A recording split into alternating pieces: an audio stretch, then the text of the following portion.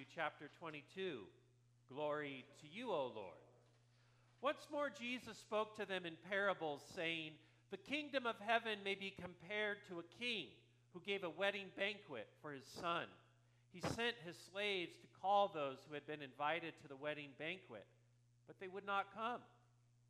Again he sent other slaves, saying, 'Tell those who have been invited, look, I have prepared my dinner.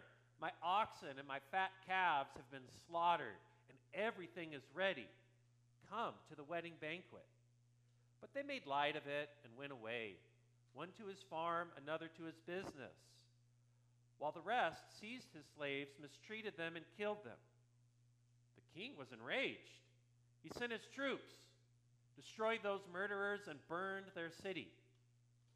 Then he said to his slaves, 'The wedding is ready, but those invited are not worthy. Go therefore into the main streets and invite everyone you find to the wedding banquet.' Those slaves went out into the streets and gathered all whom they found, both good and bad. So the wedding hall was filled with guests. But when the king came in to see the guests, he noticed a man there who was not wearing a wedding robe. And he said to him, 'Friend, how did you get in here without a wedding robe?' And he was speechless. Then the king said to the attendants, 'Bind him hand and foot and throw him into the outer darkness, where there will be weeping and gnashing of teeth. For many are called, but few are chosen.'" The gospel of the Lord. Praise to you, O Christ. You may be seated. Good morning. Good morning. Let us pray. Holy God, we pray for peace in the world, especially in the Holy Land, in Ukraine, and everywhere else where there is conflict. Help us to be peacemakers. In your name we pray, amen. So the parable we just read, similar to the one we studied last week, has a not-so-good history of misinterpretation. I am sad to tell you that this parable is often interpreted in a very anti-Semitic, anti-Jewish lens. And I think it's important to name it so that we can disavow it and talk about what its real meaning is. Because surely you will run into people that will try to tell you that it suggests an anti-Jewish meaning. So let me tell you how that interpretation goes so that we can disavow it. It is interpreted that the king is supposed to be God and throws a wedding banquet for his son, which is said to be Jesus. And those who were invited to the wedding banquet, again, it is, some have said, are supposed to be the Jewish people. And in the parable, the people don't go to the wedding. Instead, they beat up the slaves that invite them, and they don't go. So the king gets mad, God, and punishes all those who didn't go to the wedding feast, burns their city to the ground. So again, this anti-Semitic interpretation is said to be the destruction of the temple in the year 60, in the current era, AD, as God's divine punishment for Jesus not being accepted in Jerusalem. And then as the parable goes on, the king invites a diverse, eclectic group of people, both good and bad, which supposedly represent the Gentiles, non-Jews, and they go. But then one person is found to not be wearing a wedding robe. Something like this. And again, this misinterpretation says that's the one who isn't baptized, the one who just shows up and thinks that they're good enough on their own. They don't need God's grace. And that one is thrown into hell. This is an interpretation you'll hear, sad to say, more commonly than it really should be. It's really a fearful-based, hateful theology. And I mention it to you today to say we need to set it aside and say this is not what the Word of God means. If we believe God punishes those who do not accept Christ, then what would stop us from punishing non-Christians and thinking that we're doing the will of God? It's happened far too much in history. We don't need to do it anymore. The Jewish faith and Jewish people are legitimate, and they practice a respectable, worthy expression of faith. They are our brothers and sisters of God. Similarly, Muslim people and the Islamic religion is also legitimate and is also a worthy expression of faith. Together, Christians, Jews, and Muslims are the three monotheistic faiths, the people of the book. And we need to live together in peace. So here's another interpretation of the parable. The king in this parable is not God, but a king, just like Jesus says.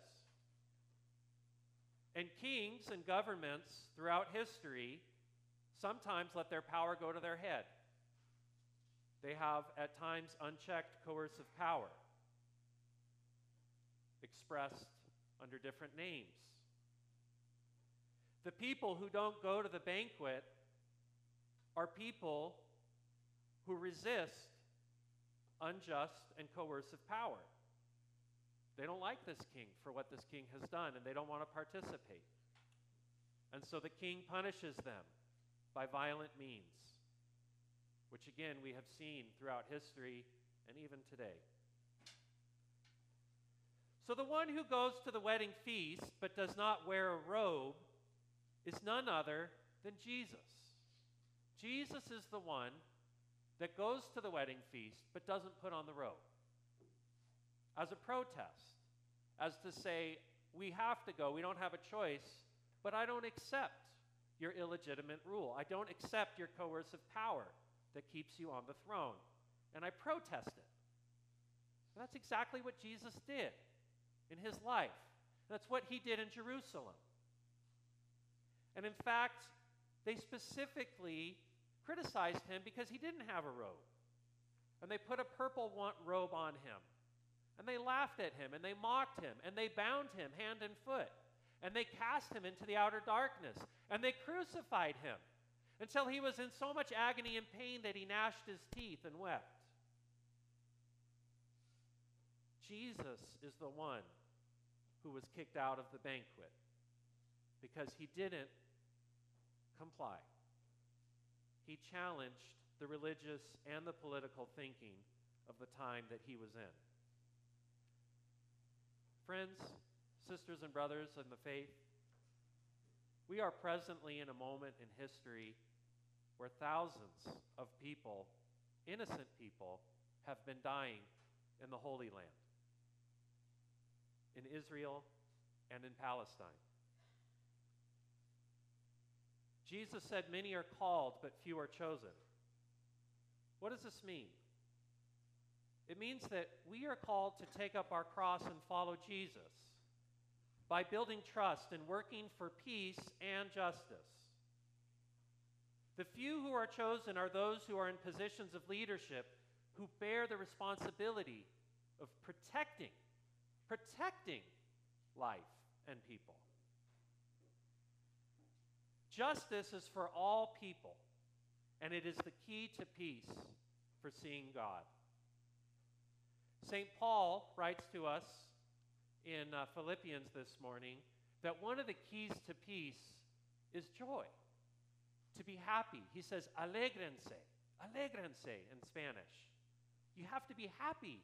And sometimes that's hard when we turn on the news and we see the things that we see and we worry about so many problems. How can we be happy? How can we find joy? But we have to. We have to find things that make us smile and give us joy and give us hope so that we can keep going. We have to find joy and be generous and smile so that we attract people. And together we can share in fellowship and have hope and peace. The other night, our family was having dinner. We were sitting around the table, and it was quiet for a moment. And right when it was quiet and there was a lull in the conversation, a strange noise came from down the hall. It went, a door slowly opened, and I got a surprised look on my face.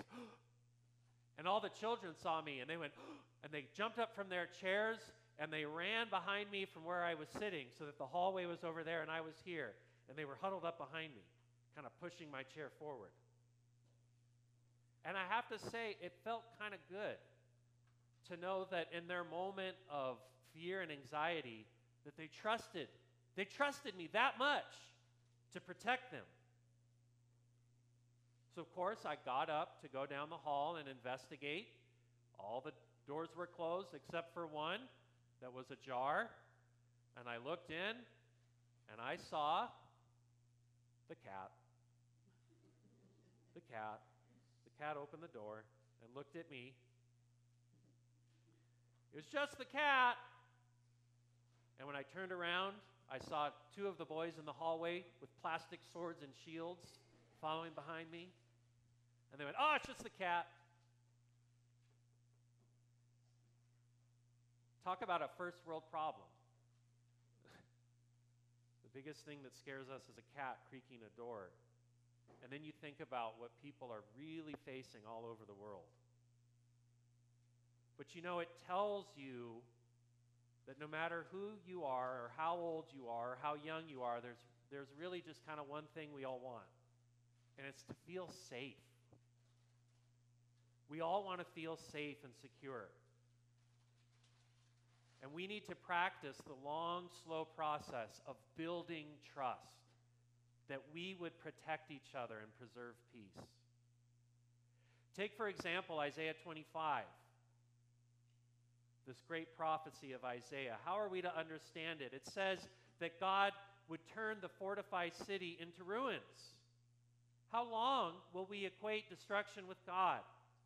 It says that strong people will glorify you. And remember that when Jesus was glorified, he was glorified on the cross. It means that no matter of sophisticated technology can keep us safe. No amount of power can keep you from being vulnerable. We all are vulnerable. It says that God has been a refuge to the poor, and God is a refuge to those who are in need or in distress. And we look around the world and we see so many innocent people suffering, and we think, where's God? We're God. It's up to us. The point is that despite so much suffering, whenever refuge is given, whenever relief is given, then there is God. When violence is put to a stop and put to a rest, then we see God. On this mountain, on Mount Zion, in Jerusalem, Isaiah said that there will be a feast for all people. For Jews, for Muslims, for Christians, for Baha'i, for Buddhists, for Hindus, for atheists.